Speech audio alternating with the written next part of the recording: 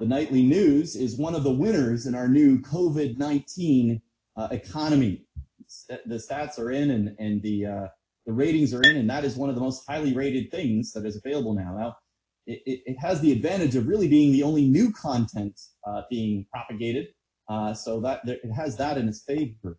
But people are even struggling to tune into that, and people miss the things that have already been stripped away by this COVID-19 crisis. So much so that last Tuesday night, maybe some of you, but over 850,000 Canadians tuned in and rewatched the Raptors playoff Game 7 semifinal game against the 76ers with the now famous Kawhi Leonard basket at the final buzzer. Now, of course, there's nothing inherently wrong with enjoying sports or getting tired of the news, but I find it a little bit interesting that in the midst of the most serious of times with people dying around us, many of us try and emotionally distance ourselves from the reality of the situation. We seek to distract ourselves and even to amuse ourselves in this time. And again, please don't misunderstand me. There are times where this is helpful, but a lot of the times we put our energy and our focus really on things that are ultimately temporary. We crave the creature comforts in life, and we neglect the things that our souls truly hunger for. We neglect communion with God. It's easy, isn't it? We don't have to put much effort into neglect. That's the whole thing about neglect. And it's easier now in some ways, isn't it? Today we would normally be gathering twice together, getting in our cars and driving to church and celebrating the Lord's Supper, the Lord's communion. And maybe today you think, well, who knows who iPhone 122 is anyway? Do I really need to gather together with the body of Christ here? We have this tendency to think, well, I can just sort of check out because no one's really watching. Or more seriously, we can just stop putting effort into pursuing Christ in our own lives. And we start measuring our lives not in relationship to how the Bible has laid out for us we are to live, but according to the surrounding culture. And that means we start adopting its fears and its purposes. And we start beginning to care about things or begin to put other things in the place of God. And we start being much more fascinated with what's going on out there than what's necessarily going on in here and in our relationship with God. We begin to care about what's coming out on Netflix this month more than we care about serving and worshiping Jesus Christ. The Bible starts to feel more irrelevant to us when we can scoop up the latest viral piece of news. Maybe there's a new vaccine or a new treatment or a new, turn your jeans into a face mask thing that we need to see. That seems so more compelling. Or maybe just we want to just fall into binge watching and just escaping our reality. After all, we might say to ourselves, where was God when I got laid off this week? Where was God when I got sick? How is God pursuing God helping me at all in this circumstance? And if we find ourselves in that situation, one of the things I think that is interesting is that we are not alone.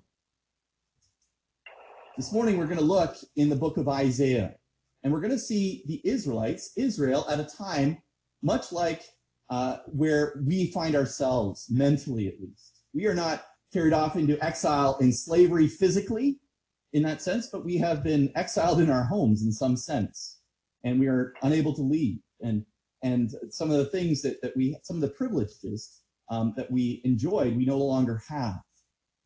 And when that kind of shift and that kind of change happens in our society, we can lose our moorings.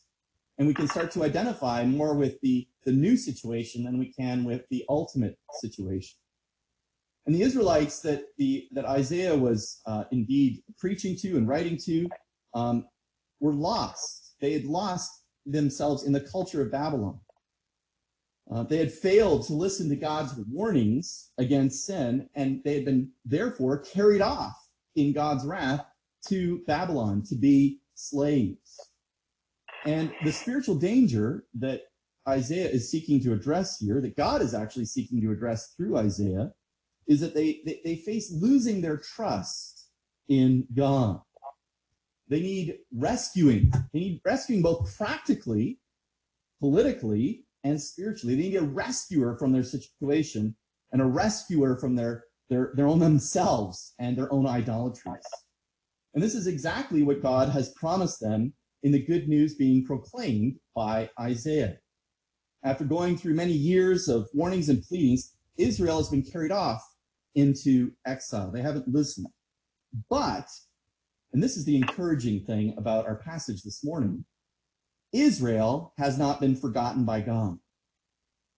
And this latter half of the book of Isaiah, we're going to look at Isaiah, a little bit of Isaiah 42 and a little bit of Isaiah 43 today. But the latter half of the book of Isaiah brings out this marvelous good news that what God will do to restore his people. And it begins in chapter 40 when it says, "Comfort, comfort my people." God promises comfort. And it's not a bowl of macaroni and cheese, right? It's not a comfort food. It's real, lasting comfort.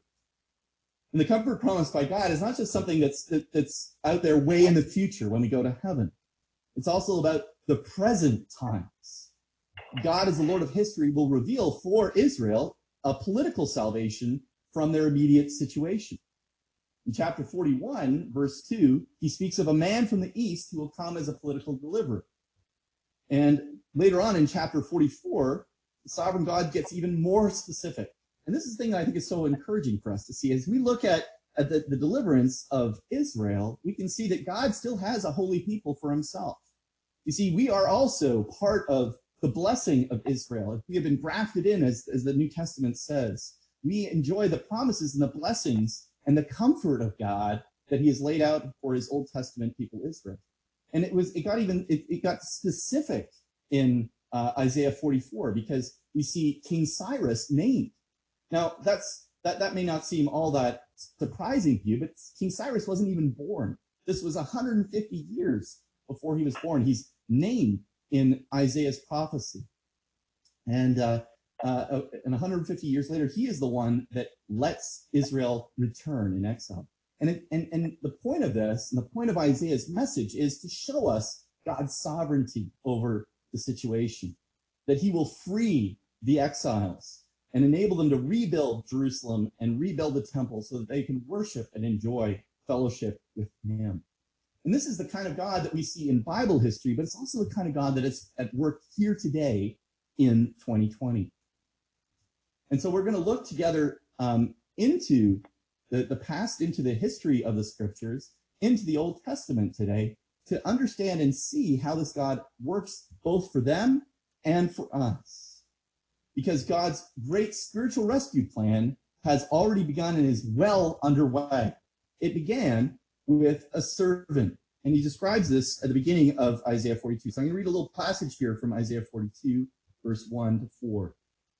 He says, "Behold, my servant, whom I have uphold, my chosen, in whom my soul delights. I have put my spirit upon him. He will bring forth justice to the nations. He will not cry aloud or lift up his voice or make it heard in the street. A bruised reed he will not break, and a faintly burning wick he will not quench. He will faithfully bring forth justice. He will not grow faint or be discouraged, till he has established justice in the earth, and the coastlands wait for his law." And this is the promise of a servant. But this promise of a servant is marvelously good news because it is something that speaks of God's deliverance and his provision for his people. But let me ask you this morning, do you even believe the news anymore? You see, sometimes even when we hear the word of God, even when we hear these things, there's something that is a barrier to us, and that is our cynicism.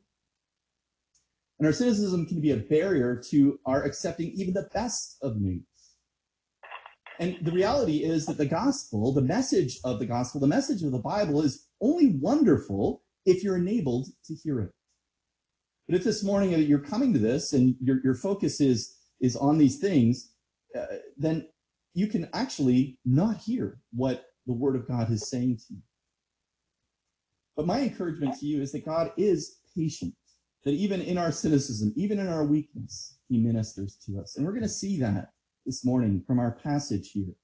God is patient with Israel.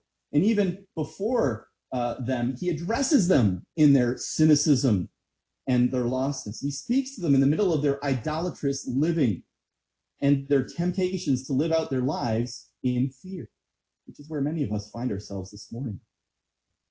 So the key gospel verse in our passage is found in Isaiah 43, verse 11. It says, I am the Lord, and beside me there is no Savior. He is our Savior. And this is the case that God lays out for them and ultimately lays out for us, that God is our Savior and our hope in this time of crisis and difficulty. So we're going to look this morning at two sections here.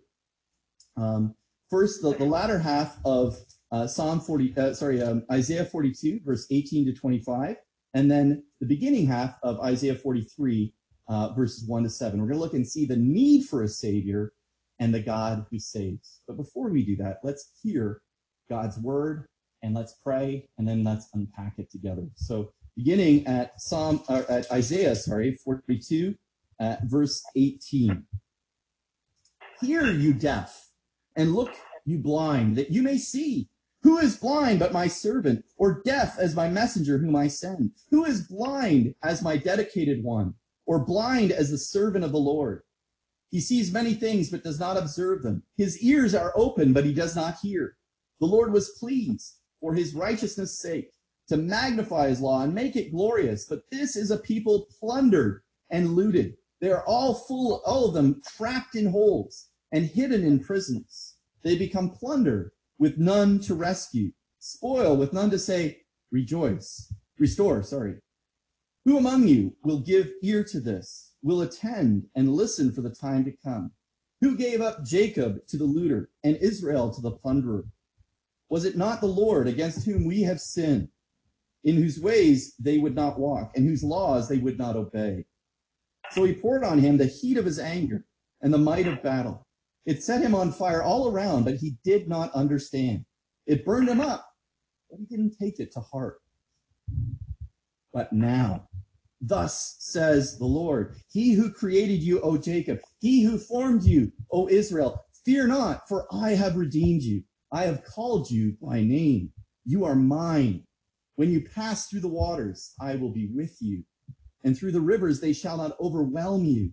When you walk through fire, you shall not be burned, and the flame shall not consume you. For I am Yahweh. I am the Lord, your God, the Holy One of Israel, your Savior. I give Egypt as your ransom, Cush and Seba in exchange for you, because you are precious in my eyes, and honored, and I love you. I give men in return for you, peoples in exchange for your life. Fear not, for I am with you. I will bring your offspring from the east, from the west. I will gather you. I will say to the north, give up, and to the south, do not withhold. Bring my sons from afar, my daughters from the ends of the earth. Everyone who is called by my name, whom I created for my glory, whom I formed and made.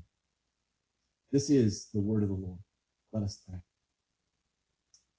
Father in heaven, we thank you for this word, which contains the promises, Lord, of a faithful God. We pray, O Lord, that your faithfulness and your love and your grace might be on display as we open up your word here now. Lord, that you would work with this imperfect servant and his weaknesses, Lord, to preach the truth of your gospel, Lord, and to work in hearts and minds, Lord, to convince and convert, to work by your Holy Spirit, Lord, to change. Lord, nothing that I say, Lord, ultimately can change the world. Only your Spirit can speak to us. So, Lord, I pray, would you indeed work through the weakness of this man to accomplish your purposes, to change hearts and minds for the gospel and the glory of Jesus Christ. Bless us now, Lord, as we examine this together. Encourage us, strengthen us, rebuke us, change us, make us more into the image of Jesus Christ. In his name we pray. Amen. So as we said, we're going to divide the text. Really, we're going to start in Isaiah 42, and we're going to end in Isaiah 43. We're going to look, first of all, at the need for a Savior. in Isaiah 42:18-25. And then secondly, the God who saves, Isaiah 43, 1-7. But the first thing that we need to understand here, as we come to perhaps one of the most beautiful passages in the Old Testament, this thing, maybe you're not aware before today that it was Isaiah 43, but many of you have heard those wonderfully encouraging words, fear not, for I have redeemed you. When you pass through the waters, I will be with you. And through the rivers, they will not overwhelm you. You walk through fire and you will not be burned. These are things that are familiar to us if we have some familiarity with the scriptures. But sometimes we can sort of lift those passages of comfort out of the scriptures and not see the proper context in which they came. And thereby we don't appreciate the depth and the power of them in their context. So we're going to look at a little bit of the context. And the context here in Isaiah 42 is that there is a need for a savior. Israel has been carried off into slavery. They're in exile. And as we look at this section, there are some things that we need to sort of clear up. There are some potential areas for confusion.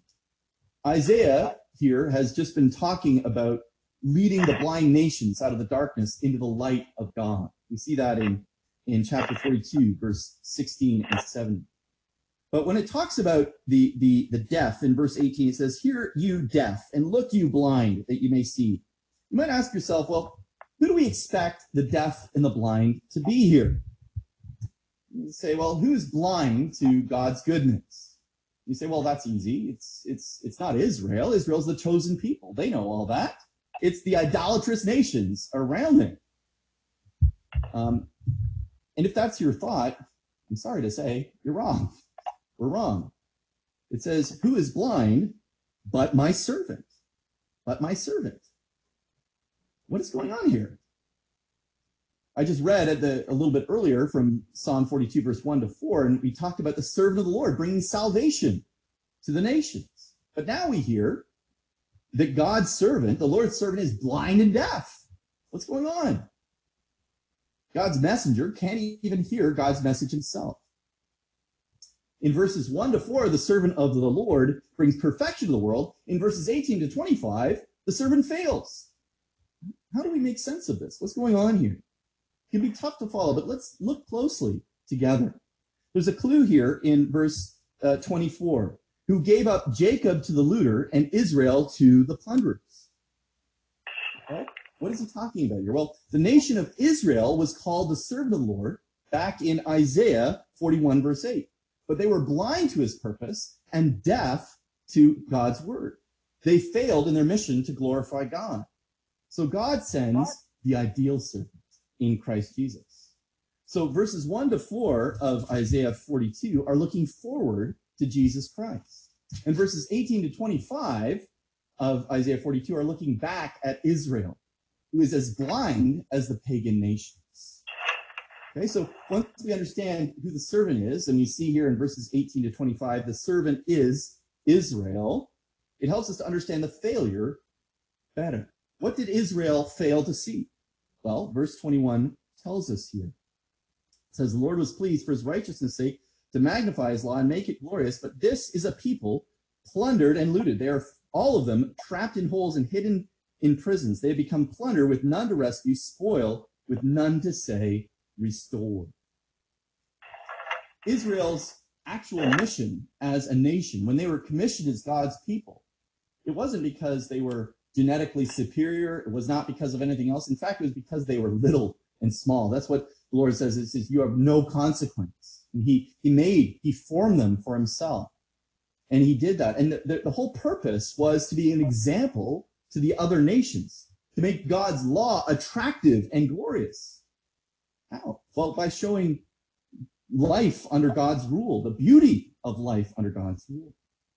And the reality is that Israel failed to do this. Instead of being set apart for God and living for God and rejoicing in him and exuding his grace and his love, they became like the other nations. And they adopted all of the practices of the peoples around them. And so God brought judgment upon them. And they became a deaf and a blind witness. Sometimes brothers and sisters who are Christians this morning, sometimes this is our situation, isn't it? Because the church carries on Israel's mission. We are called to be a light and a lamp. Jesus calls not only himself the light of the world, but he also calls the church the light of the world. You are the light of the world. We are called to be examples of God's grace and his mercy. And this is our calling, particularly in times like these. One of the things that makes the gospel such an attractive truth is that it transforms our lives. And it means that we should be acting in ways that we don't see necessarily around us. When we are walking with God, people ought to see it and notice it. They see and are attracted to the compassion that we show, to the justice and the grace that flows. If we are walking with God, that is the sort of things that flows out of our lives. That is the fruit of the Spirit, the love, the joy, the peace, the patience, the kindness, the goodness, the gentleness, the self-control. All of those things come not because we're naturally those things, but because God has worked supernaturally by his Spirit in us. So let me ask you this morning, is that something that people see in you, in me? Do they see Christ in the way that you manage yourself? Maybe your coworkers, I know those of you who are still going to work, are anxious and afraid. What do your coworkers observe, or your children observe in you as you face similar pressures and uncertainties? How do you respond in these situations? Do you explode in uncontrolled anger when things don't go right? Do you live in constant fear and anxiety? The reality is we tend to be our own worst enemies. And when it comes to sharing the gospel at this time, we torpedo our own witness. Maybe some of you families are feeling this particularly as you all are together now under one roof and not going anywhere. Dads and moms are feeling the pressures and the strains. We know what we should do, but we don't do it. But here's where God's word provides encouragement. God's word provides the encouragement. It's not just our obedience that matters. It does. Our obedience does matter. We're called not to be afraid. We're called not to show forth sin. And we're to show forth the grace and the mercy and the love, the joy, the peace, patience, kindness, goodness, all of that. We're called to do that. Well, what is encouraging is that sometimes the most powerful way that we can witness in these situations is how we cope with our disobedience. As we're together, we are going to have conflict. As we're together, we're going to have all kinds of problems emerge, right? Some of the things that maybe we haven't talked about now we're talking about, and we're ripping off Band-Aids, and there's conflict that erupts. And the question is, how do we deal with that conflict? How do we deal when we respond not faithfully, when we respond in anger or stress to a situation? How do we deal with our disobedience? And sometimes the most powerful way that we can show forth the gospel is in how we address our disobedience. Some of the most powerful ways that parents can witness to their children is in our own repentance. Because our children know us. They know our sins. They know our failures better than anybody else.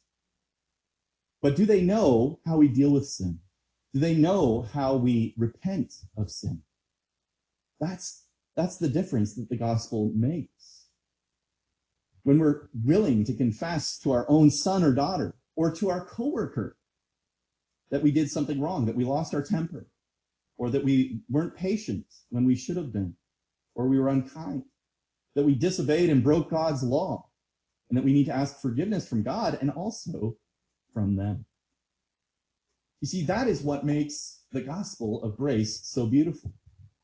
As we live lives that are humble in submission to God and his law, as we confess our sins and we seek him in repentance and faith, this is how we bear witness and testimony to the grace of Jesus Christ in our situation.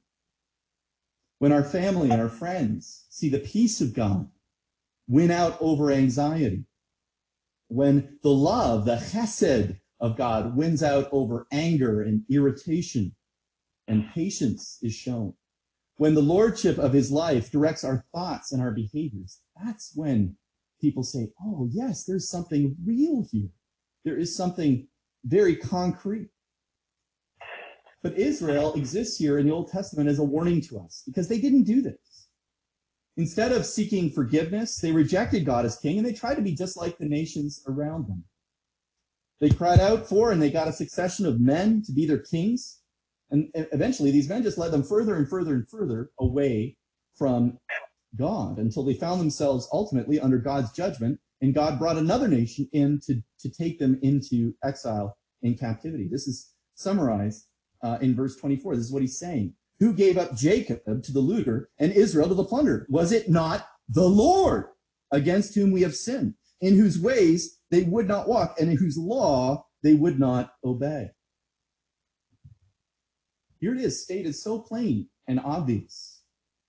The sovereignty of God. God has sovereignly worked to bring Israel into exile. God is the one who brought them into exile. Right? Their sin it's a consequence for their sin. It's not random. There is a reason why they're in exile. But ultimately, it is God who put them there. And that's a really important thing for us to recognize and to see.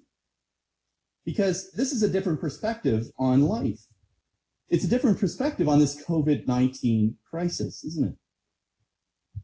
And it means that just because you're a Christian identified with Christ, it doesn't mean that your life is going to be full of rainbows and unicorns, right? Sometimes there will be hardship. And it's hard to know and it's hard to accept that ultimately God is the one that is bringing it on us, that God is sovereign in this situation. This is what it means for us to understand our current circumstances. COVID-19 is a result of the fall into sin. It's part of the curse. It's part of the death that was introduced into the world because of our sin. The Bible says very clearly the wages of sin is death. And frankly, we shouldn't be surprised by that. In fact, we should be surprised really by the mercy of God that anyone survives at all. We shouldn't be surprised also because the Bible also tells us that all of us are sinners. All of us, including me, have fallen short of the glory of God. None of us deserve God's grace. None of us deserve his mercy. There is no one righteous, as Romans says. No, not one. Not the one preaching, not the one hearing. But we're not very good at paying attention, are we? Even when we observe the discipline of God and the effects of the curse and the fall, which warn us of his wrath, even when we see the news like we see it every night, we don't necessarily feel it and take it to heart. A few weeks ago, I was talking about Luke 13. That's what Jesus was trying to do. He's saying, you look at these terrible things that are going on here, the Tower of Siloam falling or the murder that's going on over here. And yes, those are terrible things, but the real focus has to be, are you any better? Do you deserve any better? He says, repent, lest you likewise perish. These signs of the times are meant to communicate something to us.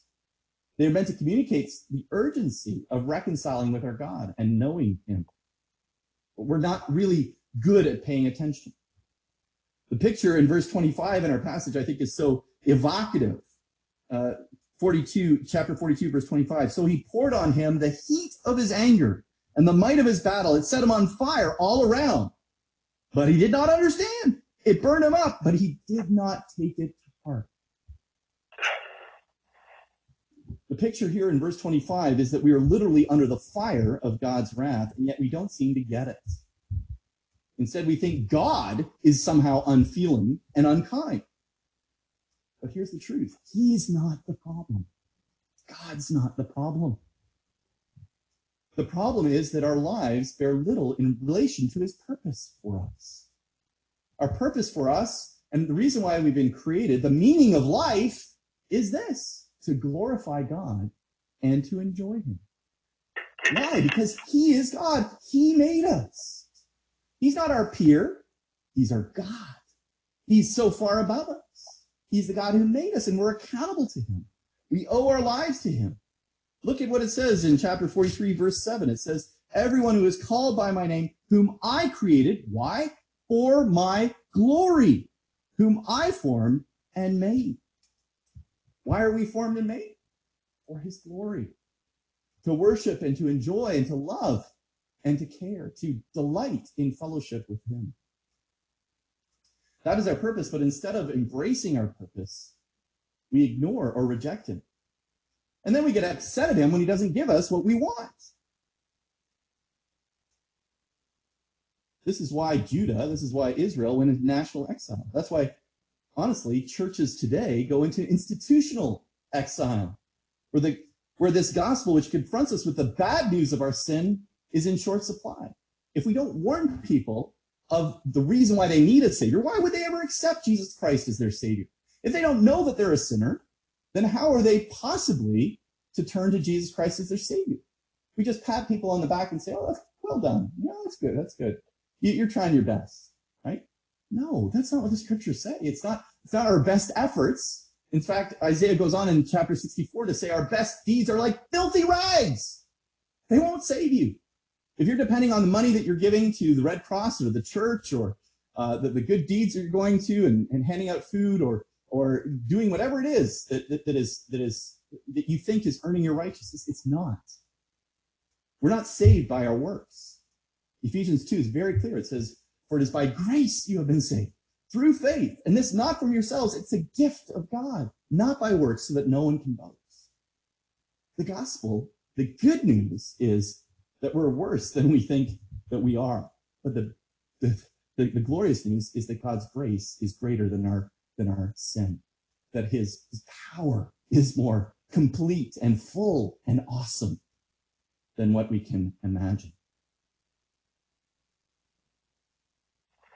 So the text here in Isaiah 42 shows us how foolish we can be in these situations, even when there are plenty of warnings around us. I really do think this verse 25 is very evocative. Can you imagine being on fire and not caring? I don't know about you. I once had my sleeve catch fire when I was cooking. But could you imagine your sleeve catches flames and it starts to grow and you sort of notice it and you're like, I wonder what that tiger thing is on Netflix as your shirt just erupts in flames. Like it's ridiculous, right? You'd be like, hey, drop and roll, right? If you got fire, you got to drop and roll. You got to take whatever emergency measures are necessary to address the fire that's going to consume you. But the picture of unbelief, the picture of not looking to God is captured here in verse 25. He poured on him the heat of his anger and the might of battle, set him on fire all around, but he did not understand. It burned him up, but he did not take it to heart. How do you take the word of God to heart? You believe it. You act upon it. We don't read the word of God for our own intellectual stimulation. Yes, the word of God is actually very logical and very interesting and historical and all of those kinds of things. But it's also meant to be practical. It's meant to be listened and obeyed.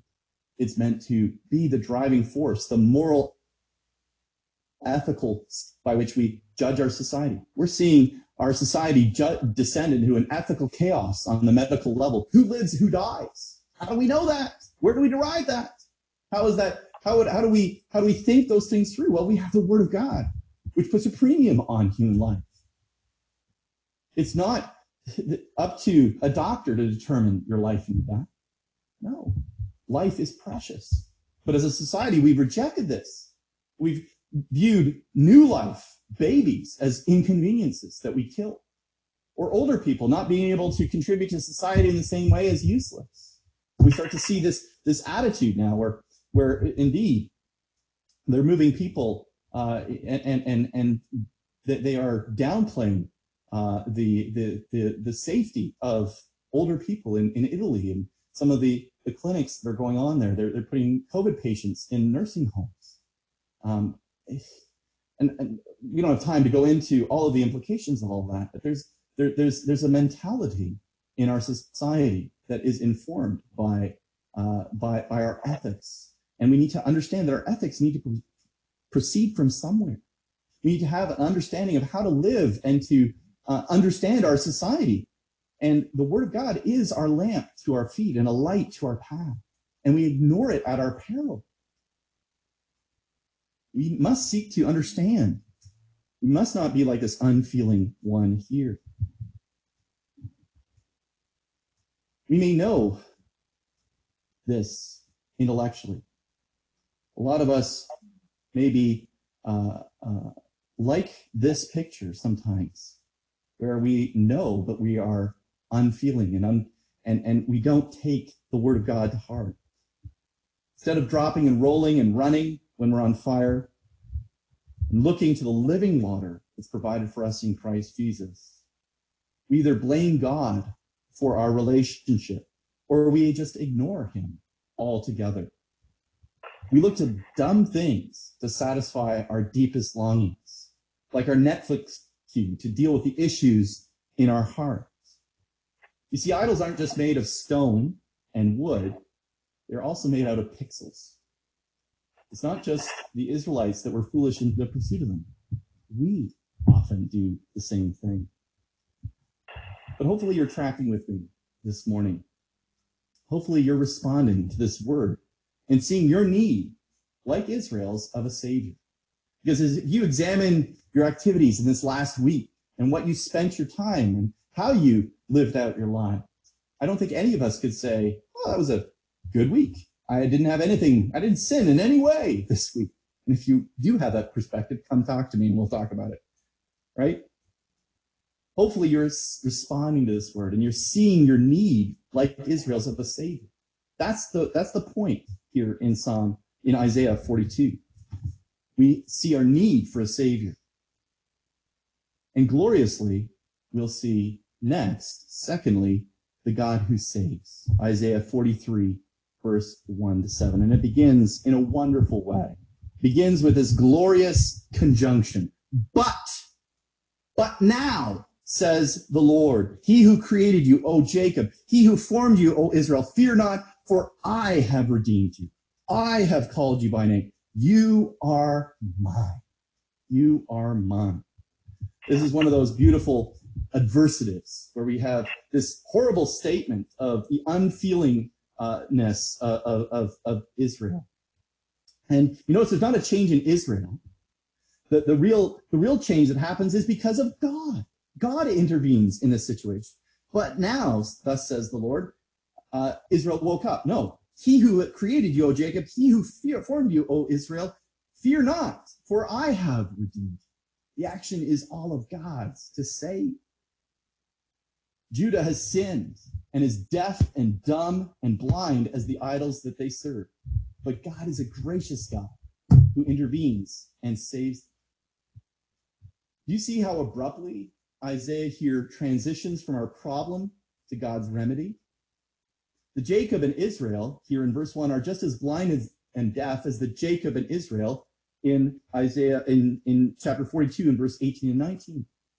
And the signal, the but now here, is not that they've suddenly awoken to the situation. It is that God has declared that he's going to intervene. It declares the grace of God.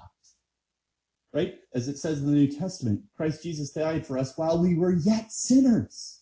It's not all of a sudden it's like, oh, I'm going to clean up my act and I'm going to be better now. Now that I see all this death around me, I'm going to work harder. And God's like, oh, Chris, you're doing a great job. I'm going to save you now. You know, no, our God is more gracious and kind than that. Because even if I don't understand what's going on necessarily, God works in the situation to bring about salvation. The reason for the but now is not our repentance, but God himself. Verse 3 says, for I am Yahweh. I am the Lord, your God. I am who I am. I am your God, the Holy One of Israel, your Savior. I give Egypt as your ransom, Cush and Seba in exchange for you. And God's grace here is revealed wonderfully in the way in which he conveys this salvation to us in this series of words. First, he says, fear not, for I have redeemed you. And this language is all over the place in Isaiah. If you get a chance to read through the book of Isaiah in the latter half, it's wonderful to read this redemption language.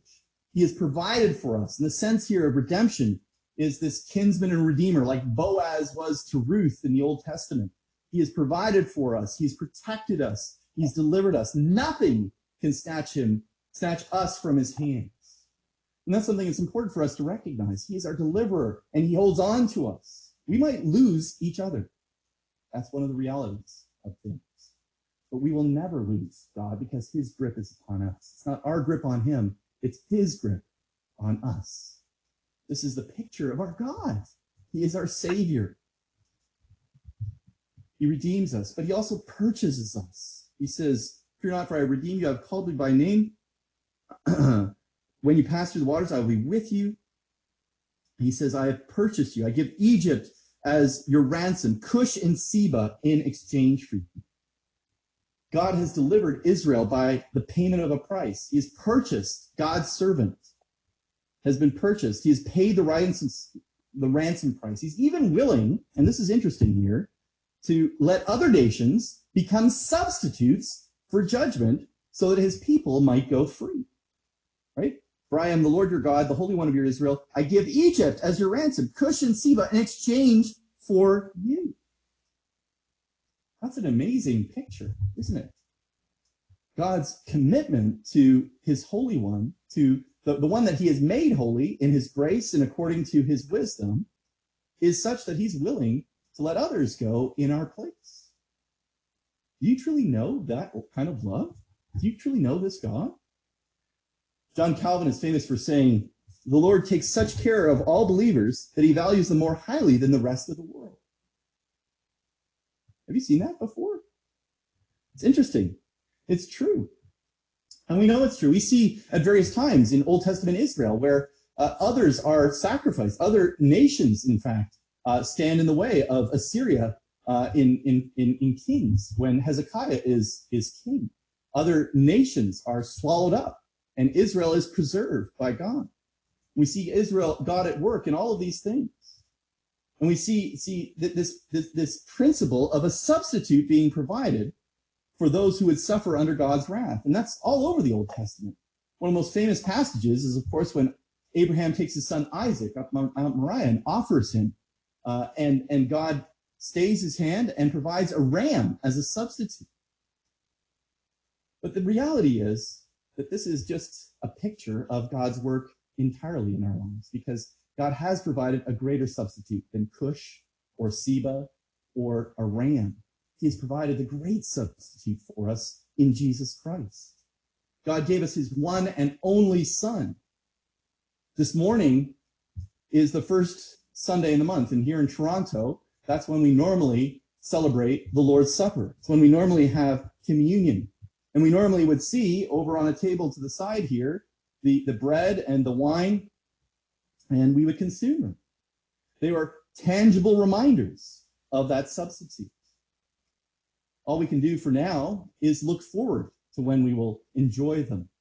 Lord willing, when all of this crisis ends, we'll be able to gather again and again see and taste those tangible reminders of his grace.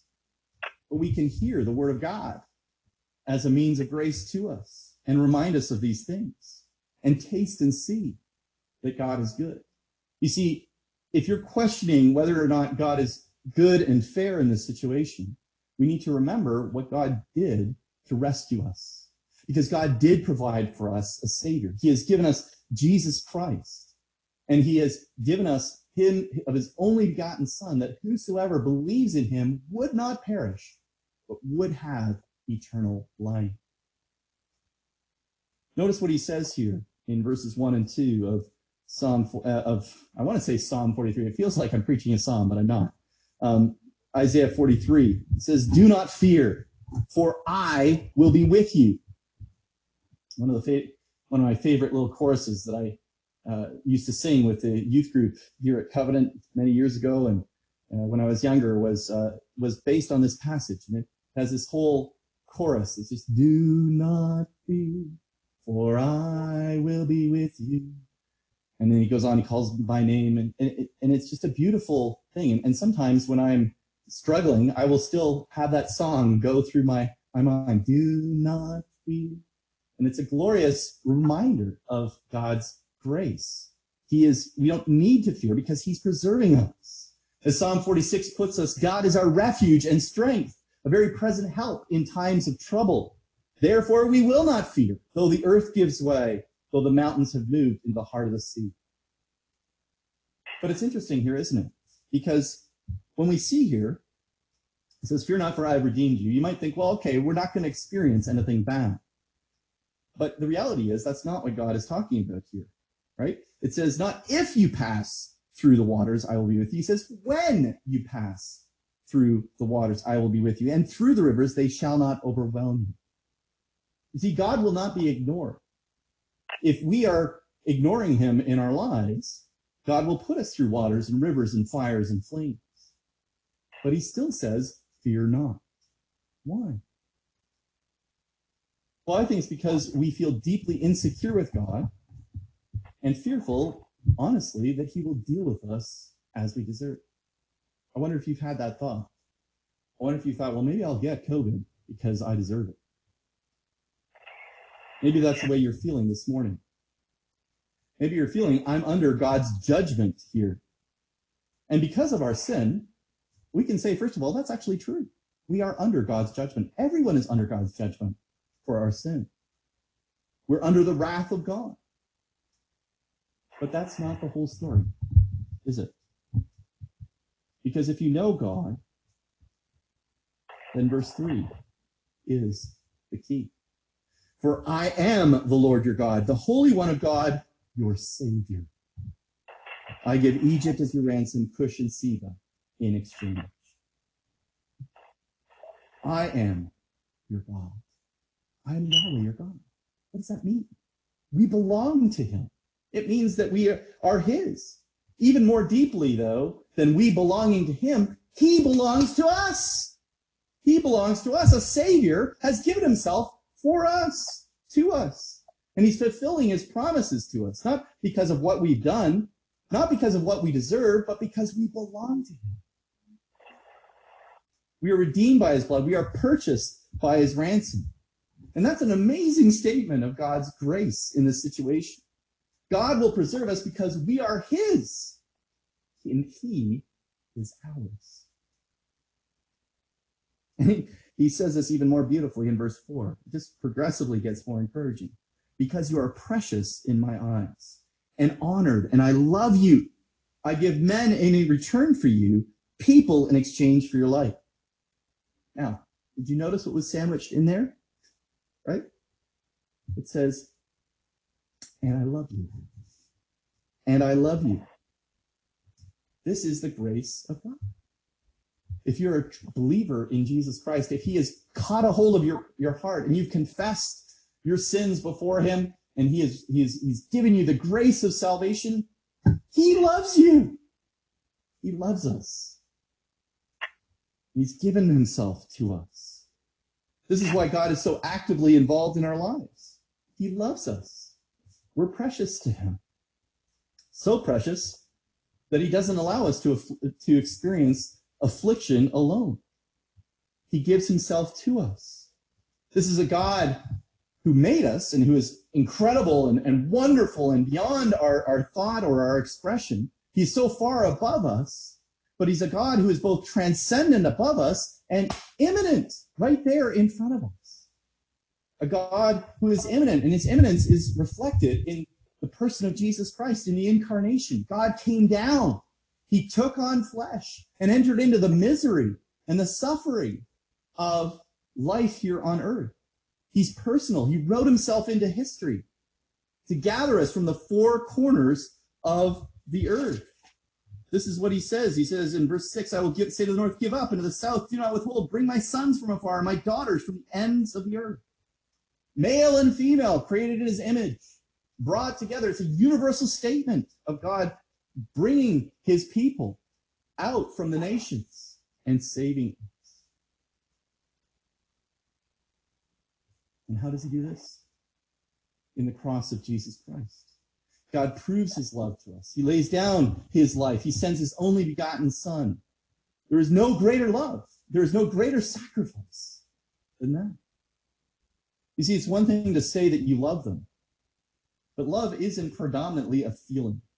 It's an action.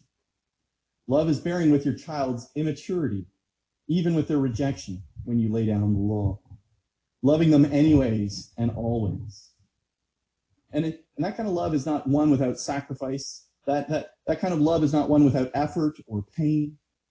Right? We bear with one another in that. And God is, in that sense, a loving parent. And we see why God loves us here. And it's a glorious statement. Verse 7, everyone who is called by my name, whom I created for my glory, whom I formed and made. God loves us. Why? To the praise of his glorious grace. That's what Ephesians 1 speaks about. Our destiny is to be a living advertisement of how God is good to the people who deserve the opposite. The reality is not, why doesn't God, reality is the answer to the question, why doesn't God save everyone, is actually to rephrase the question and to say, why does God save anyone? Because the reality is that we have all rejected him. We've all sinned and gone our own way. But the mercy of God is that he will save, that he will have mercy on whom he will have mercy. And our destiny, if we have come to know that grace and that mercy, is to demonstrate the love of God around us. We don't think of God, we ought not to think of God as playing a supporting role in a movie that is all about you and me being the big actors. Oftentimes, that's how we live our lives, right? We are the main character. We are the protagonist in the situation. But that's not a true view of eternity in perspective. God is the protagonist. We are at best the supporting actors, the background scenery. And his purpose is to bring the glory of his salvation into our experience. Despite what he deserves, he is to be admired and delighted in because he has shown that kind of grace to us. We are called to be trophies of his grace. And it's never about us. It's ultimately about him. He's our maker and our God. He is also our Savior, whom I created for my glory, whom I formed and made. He loves us and he delights in us. So don't lose perspective on this grand story. As we watch entertainment, as we watch the news, what is it that actually encourages us most? I know a lot of newscasts today are trying to put good news segments in. What is it that we enjoy? My family and I watched a clip this week of an actor just collecting good news and called, I think, Good News Network or something like that, and was propagating that. And as I was watching that, I was wondering, I was thinking, what is it that really encourages us when we are in difficulty?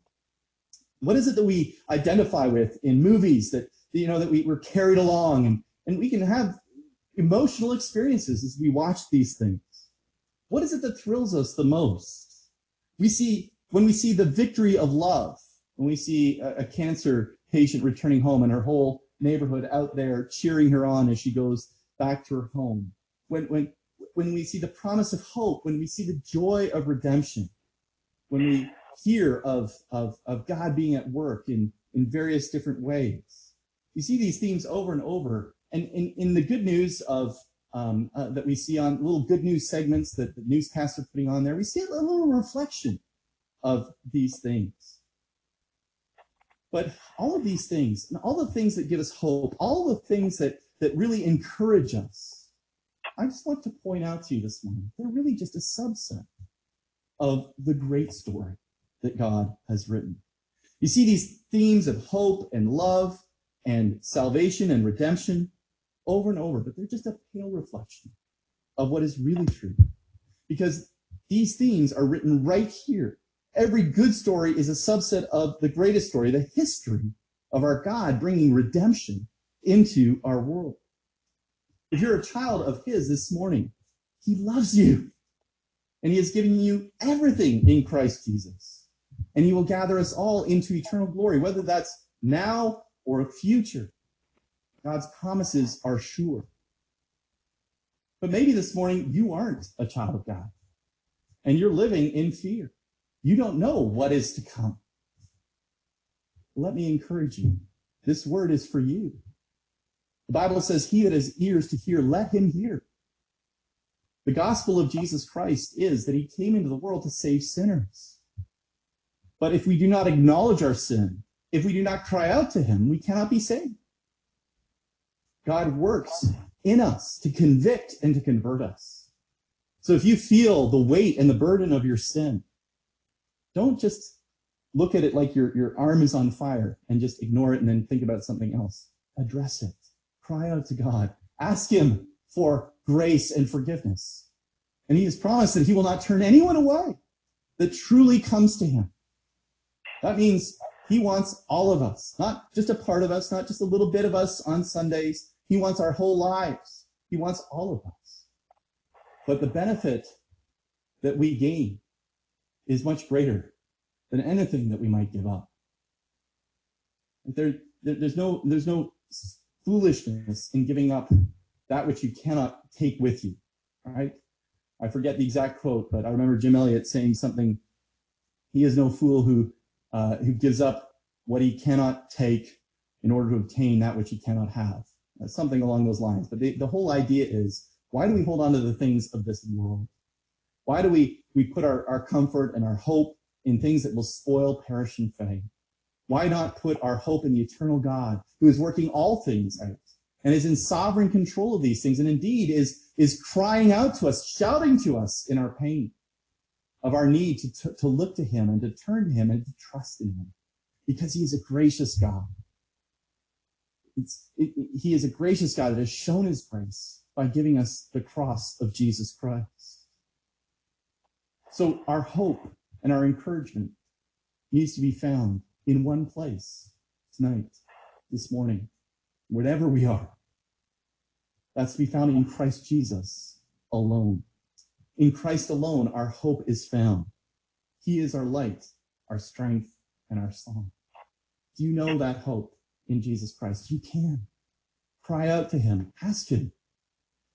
And if you're a Christian, turn back to him. Look back into the scriptures. Nourish, feed yourselves on these things. You'll be much more healthy, and you will be much more at peace with God and with others. May God use his word and implant it deep in our hearts, and may it show forth in our joy. May you know the love and the joy of Jesus Christ. Amen. Let's pray. Father in heaven, we thank you for your word, which is helpful to us, Lord. It helps us to understand that you are sovereign over these things, and that we are sinners, Lord, that have fallen so far short. We are like Israel, Lord, that are on fire but ignore it, do not understand. Lord, your word tells us the truth. It helps us to understand our true situation. Lord, I pray that we would not just have an intellectual understanding of that this morning, but that we would respond in faith and repentance. Help us, Lord. Help us to cry out to you. Grant us the faith to believe and to trust your word, and the repentance to turn away from whatever idols we have focused our attention and our hearts upon, and turn ourselves to the living and true worship of the true God. Would you bless us, Lord?